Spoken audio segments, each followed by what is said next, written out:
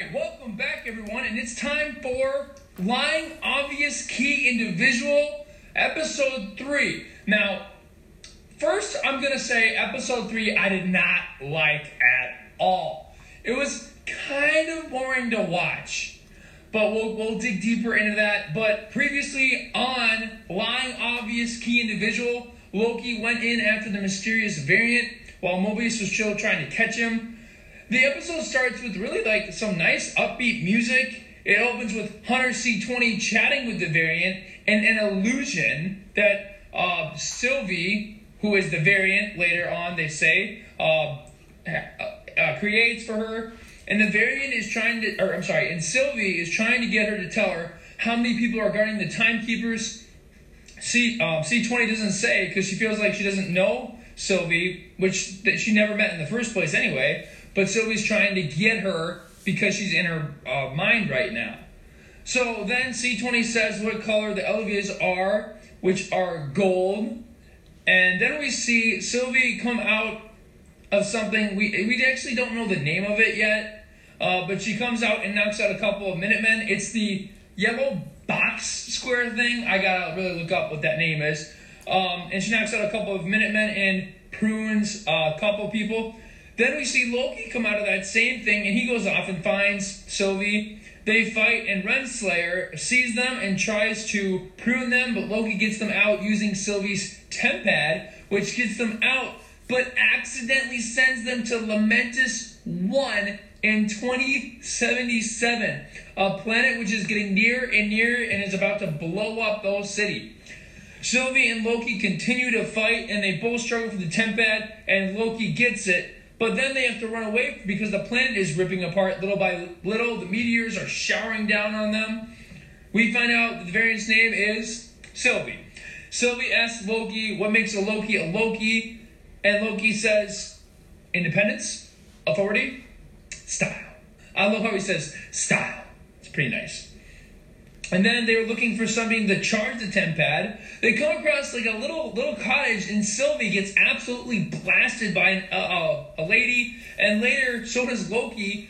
Loki tries to pretend to be her husband who went away. The lady tells them that they won't get a ticket on the train, but Loki and Sylvie has other plans.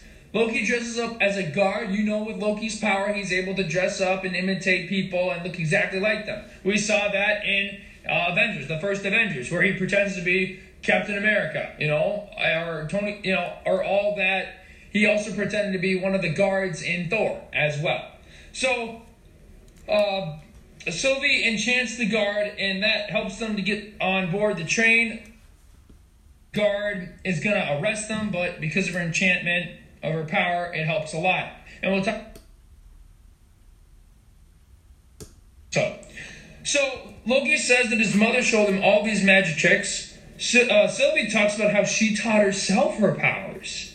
Then Loki has too many drinks and starts singing Asgardian, and there is a little video you can watch, and it says what exactly he is talking about as well. Then then after toasting to Sylvie and singing the song, Loki throws down his glass and breaks it and says, "Another!"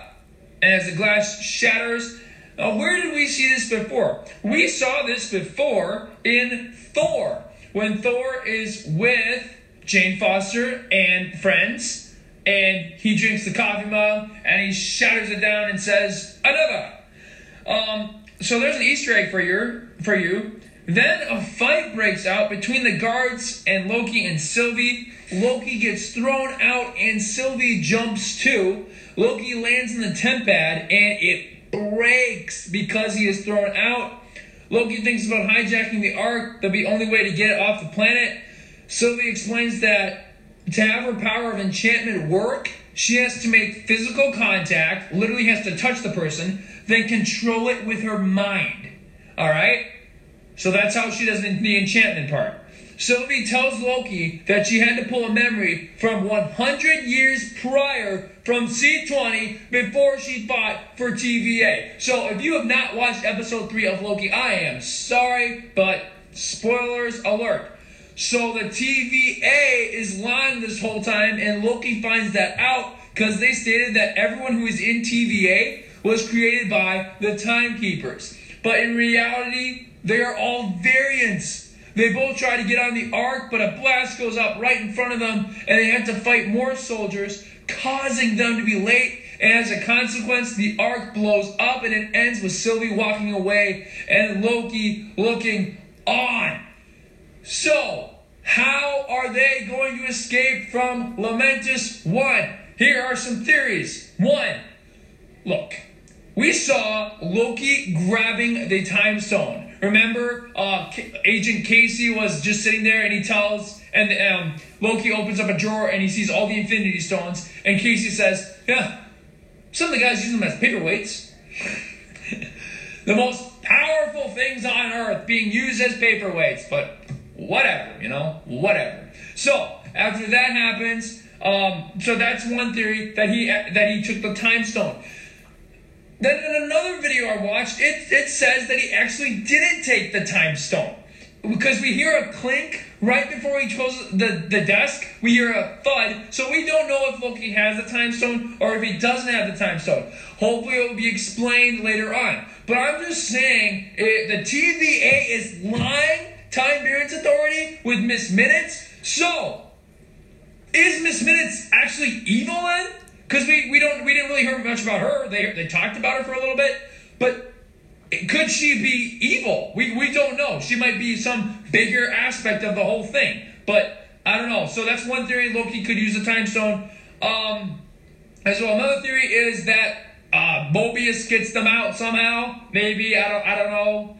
He uses the device thing. That's another theory that could really help him out. Here's a question: will Miss Minutes show up? Look, we've seen her, but is she like a real person? We don't know if she's a real person or not. She might be, but we don't know on that as well. And we still have yet to find out the analyst. I know I talked about this on episode 2, but remember when Agent Mobius is in Renslayer's office and Renslayer goes, Mobius, and then she mentions, she motions to him and there's, like the, I can't remember what they're called, but like the thing you put your drink on, a coaster. There we go. The coaster, put it on Mobius didn't, so it left an indent, right? It left a big indent. But Mobius says, I don't remember doing that. He finds out that there's some other analyst. Could that analyst be doing it as well? We don't know. Because Mobius always forgets to do it. But the thing is, he's thinking, wait, I thought I did it. So that's the thing with Mobius there. There's another Easter egg. When Loki falls out of the train, he hits the ground hard. And if you rewatch it over again, you can see that he makes the same pose he did in Thor Ragnarok. In Thor Ragnarok, he did that exact same pose, and he looked up with his head like that. And so that was very, very interesting on that as well. So here's an idea, with Sylvie and Loki. I read about it, and get this. If you, I talked on a video, and it shows Loki going through files and stuff, and you can see in her file, it says Sylvie, I think it's Dodderton, but get this, Dodderton, Loki, Laufey's son. Loki was Laufey's the Frost Giant's son, right? Sylvie, I think it was Dodderton, but something like that had the word, you could add the word daughter in there. She could possibly be she could possibly be Hela's daughter. Remember Hela from Thor Ragnarok? They have a messed up family. The Asgardians do.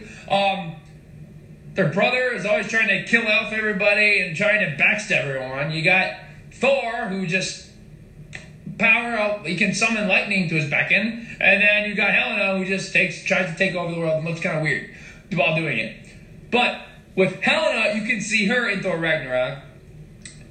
So we don't know if Helena and her are. We don't know. It could be. I think it definitely is. They kind of look alike as well. If you look and compare the two to her, if you compare it to Hella, I think it's Helena or Hella, whatever, and Sylvie, they're compared. So it could be. We don't know. But I think it definitely is. So maybe that might get into a maybe get into a dimension there. But we don't know yet. Because that was just episode 3. But I want to go over how I felt about episode 3. I couldn't stand it, actually. It's just kind of boring. I'm sorry. It just was like, it wasn't, I don't know. It just wasn't my taste, I guess. I wasn't really into it at all. And I love Marvel, and I've never been so bored watching Marvel. Okay, The Incredible Hulk was kind of, And The Incredible Hulk didn't even have the same actor. For Mark Ruffalo, he wasn't there yet. So, it's like, whatever. But I think it's pretty cool that they brought Owen Wilson into the MCU. They're bringing up a lot of big-time actors. I wouldn't be surprised if they bring in The Rock. They bring in so many people. Adam Sandler. Get Adam Sandler involved, maybe? I don't know. But we'll see with that as well. But that concludes our episode 3 of Lying Obvious Key into a Visual. Episode 4 will be up very soon. We're going to take like a